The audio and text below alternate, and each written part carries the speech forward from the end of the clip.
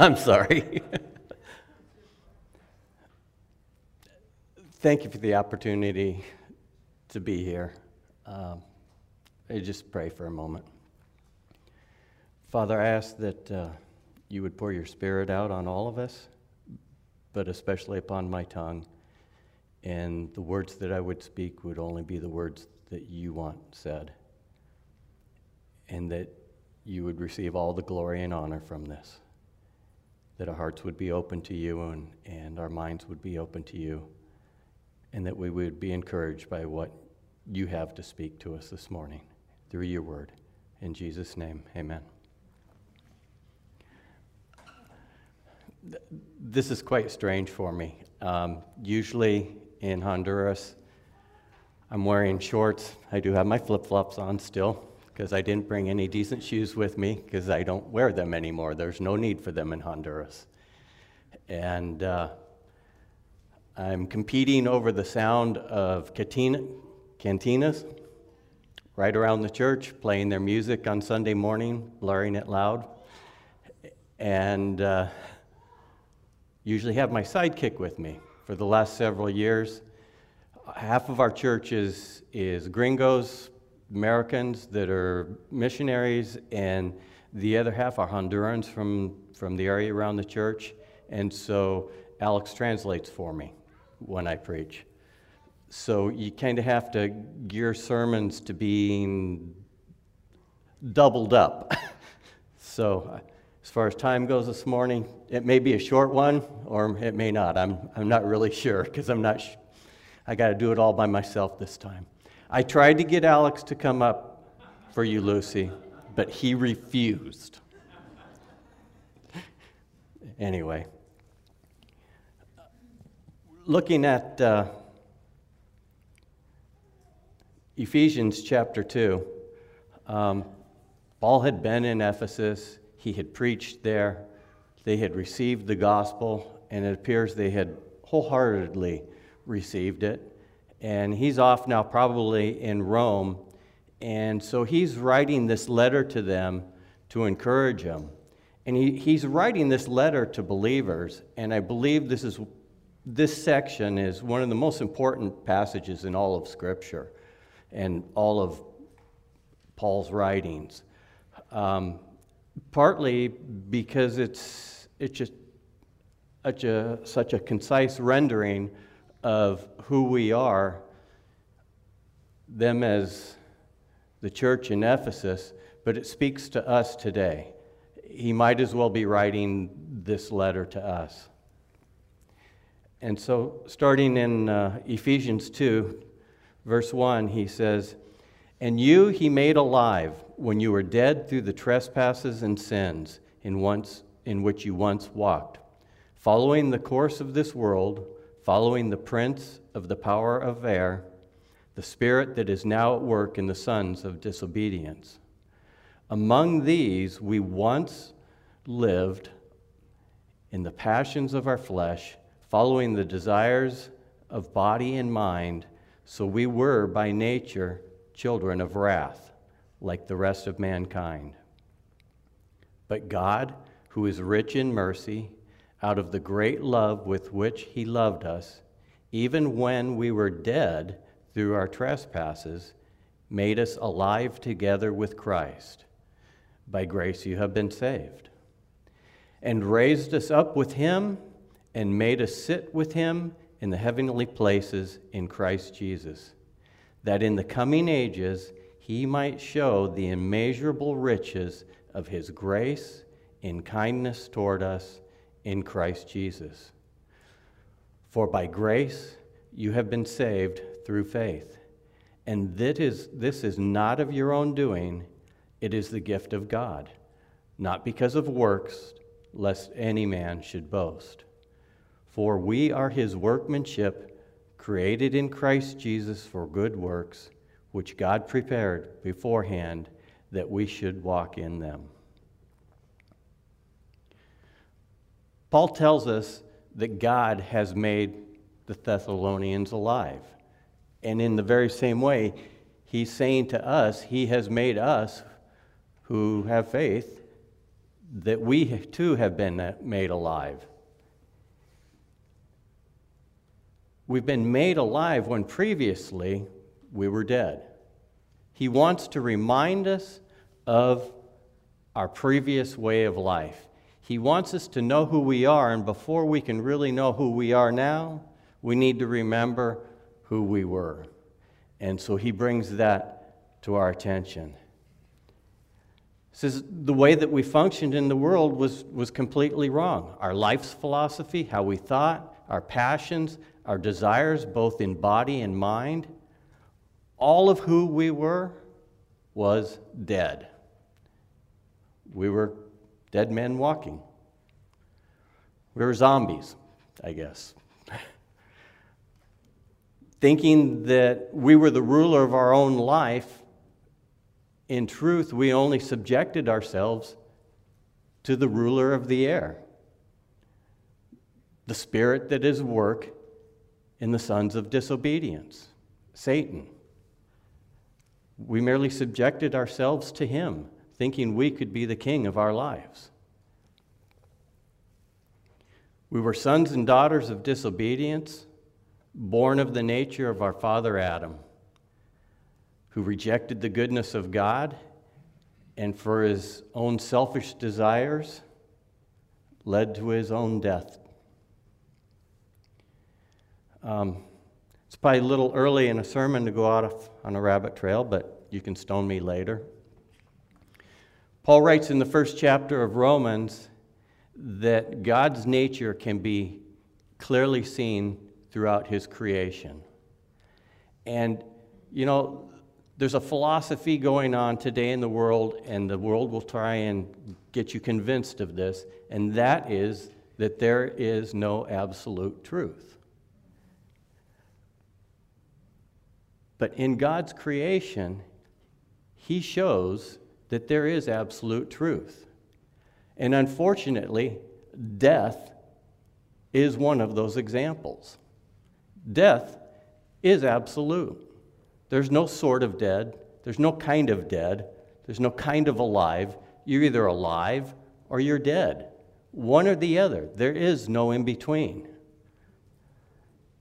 Life and death are two of these examples in our world that we can see that there is truth and absolute truth.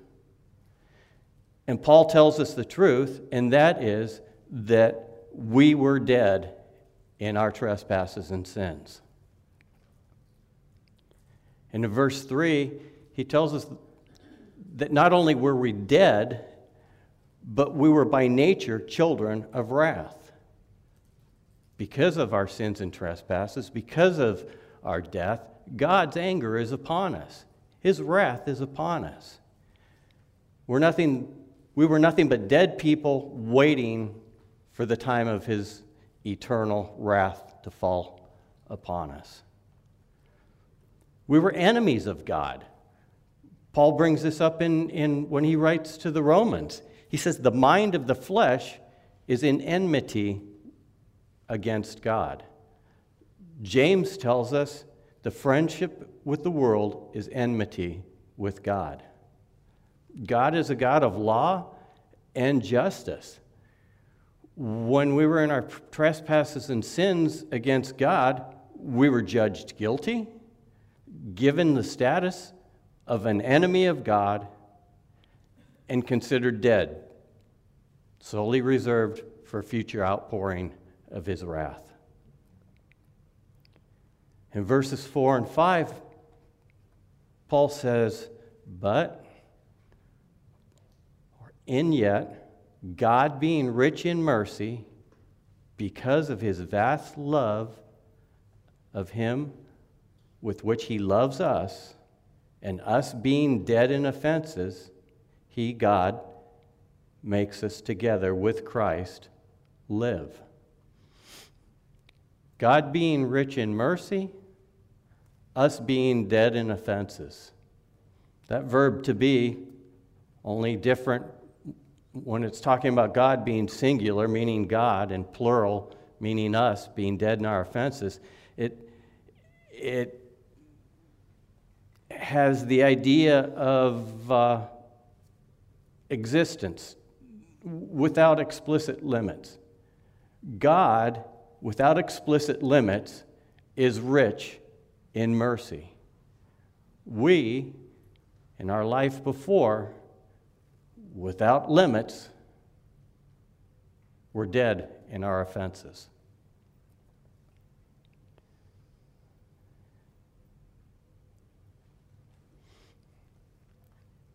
But he says God has made us alive together with Christ and raised us up with him and made us to sit with him in heavenly places in Christ Jesus. God chose to give us life, to make us alive. And not only that, he has raised us up with God himself, and he makes us to sit in heavenly places in Jesus Christ.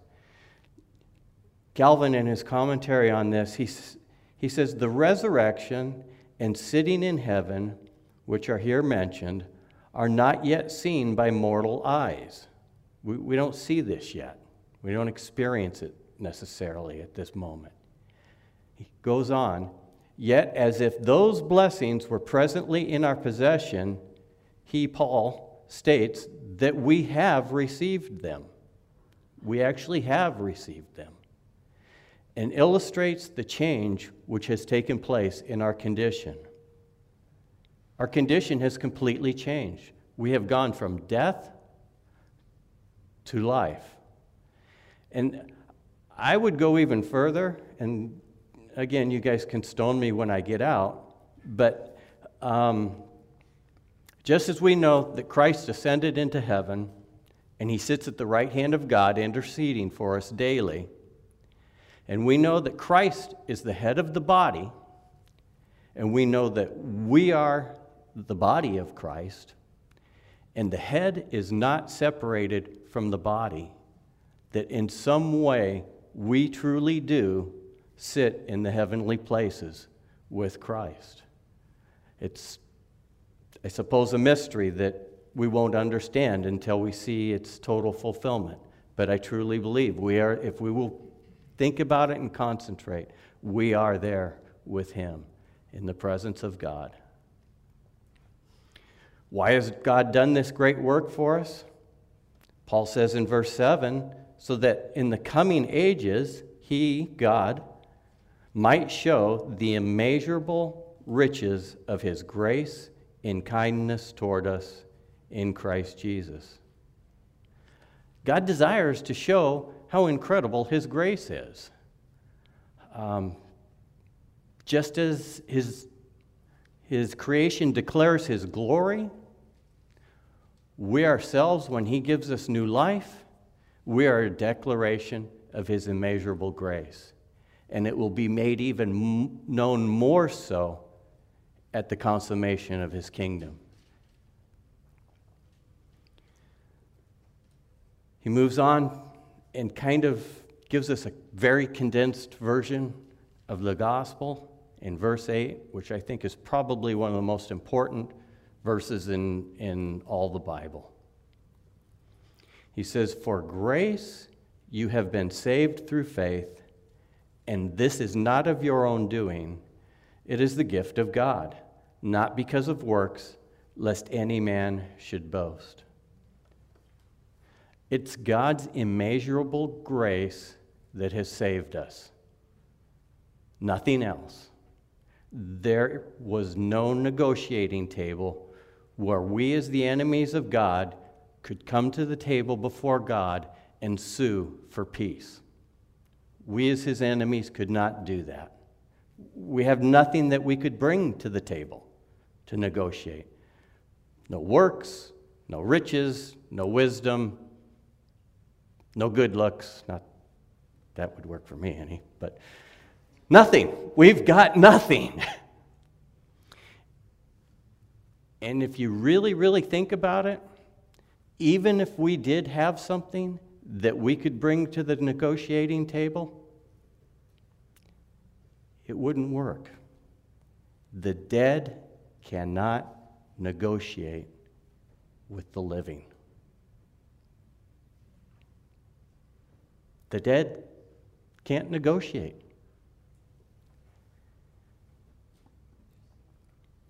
But God, through the work of Christ, bestowed grace upon us and made us alive through faith. It is His grace that makes us alive, and it's His grace that is a gift. There's nothing we, being dead, could do to attain this grace. We gain some understanding of the grace through the faith that He has bestowed upon us. And we're told that faith is a gift of God. But, just like dead people can't negotiate, dead people can't receive gifts. We needed God in His grace to raise us to new life again before we could even receive the gift of faith, to understand the great work that He's done for us in His grace by giving us, choosing us, and giving us life again.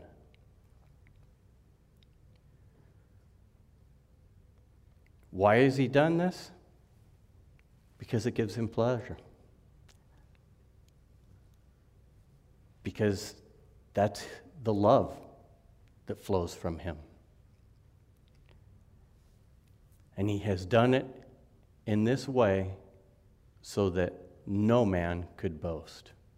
Nobody can say, well, I had a part in my salvation.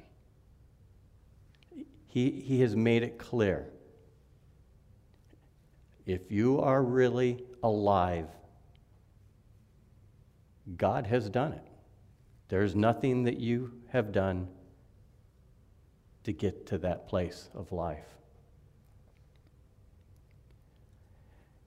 And he goes on in 10 to say one of the reasons why He has given us new life. For we are His workmanship, created in Christ Jesus for good works, which God prepared beforehand that we should walk in them. God had a plan for us from before the foundations of the world. He had a plan to give you life, to raise you up, to give you faith so that you would understand the life that you've been given, so that you would understand the work that Christ has done for us to pay the penalty for our sin, all so that we could walk in good works in Him. We're His workmanship. He made us. He gave us life in Christ. And He did this so that we would walk with Him in His works, so that we would be a part of the building of His kingdom.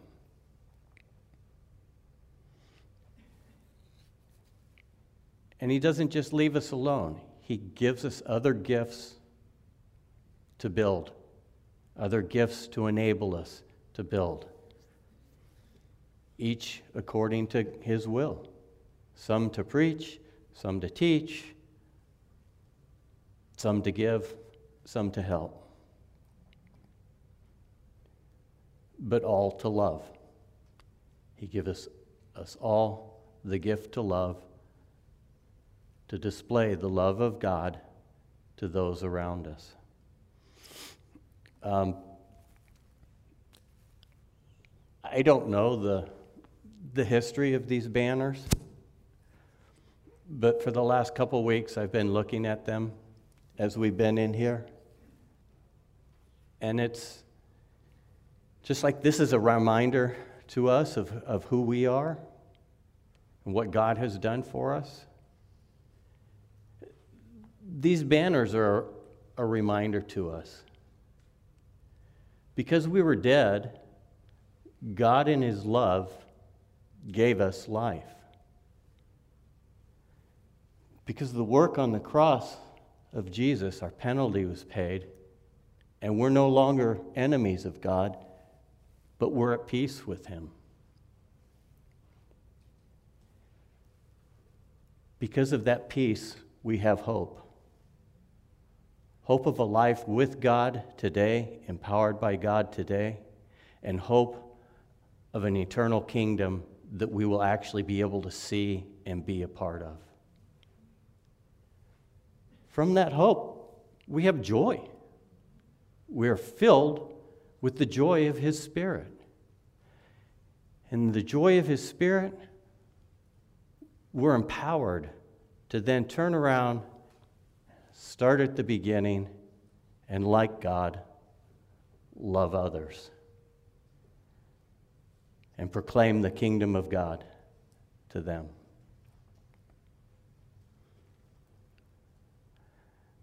I thank you for the opportunity this morning to speak to you. And this is a reminder to me too. I need to remember who I am so that I'm concentrated and I'm focused on doing the work that God has to do. As a friend of ours in Honduras who I share the preaching with says, how's he put it? That's my story and I'm sticking to it. If you stand for the benedict. Oh, wait, you got to sing first, don't you? Yeah, why don't you do that?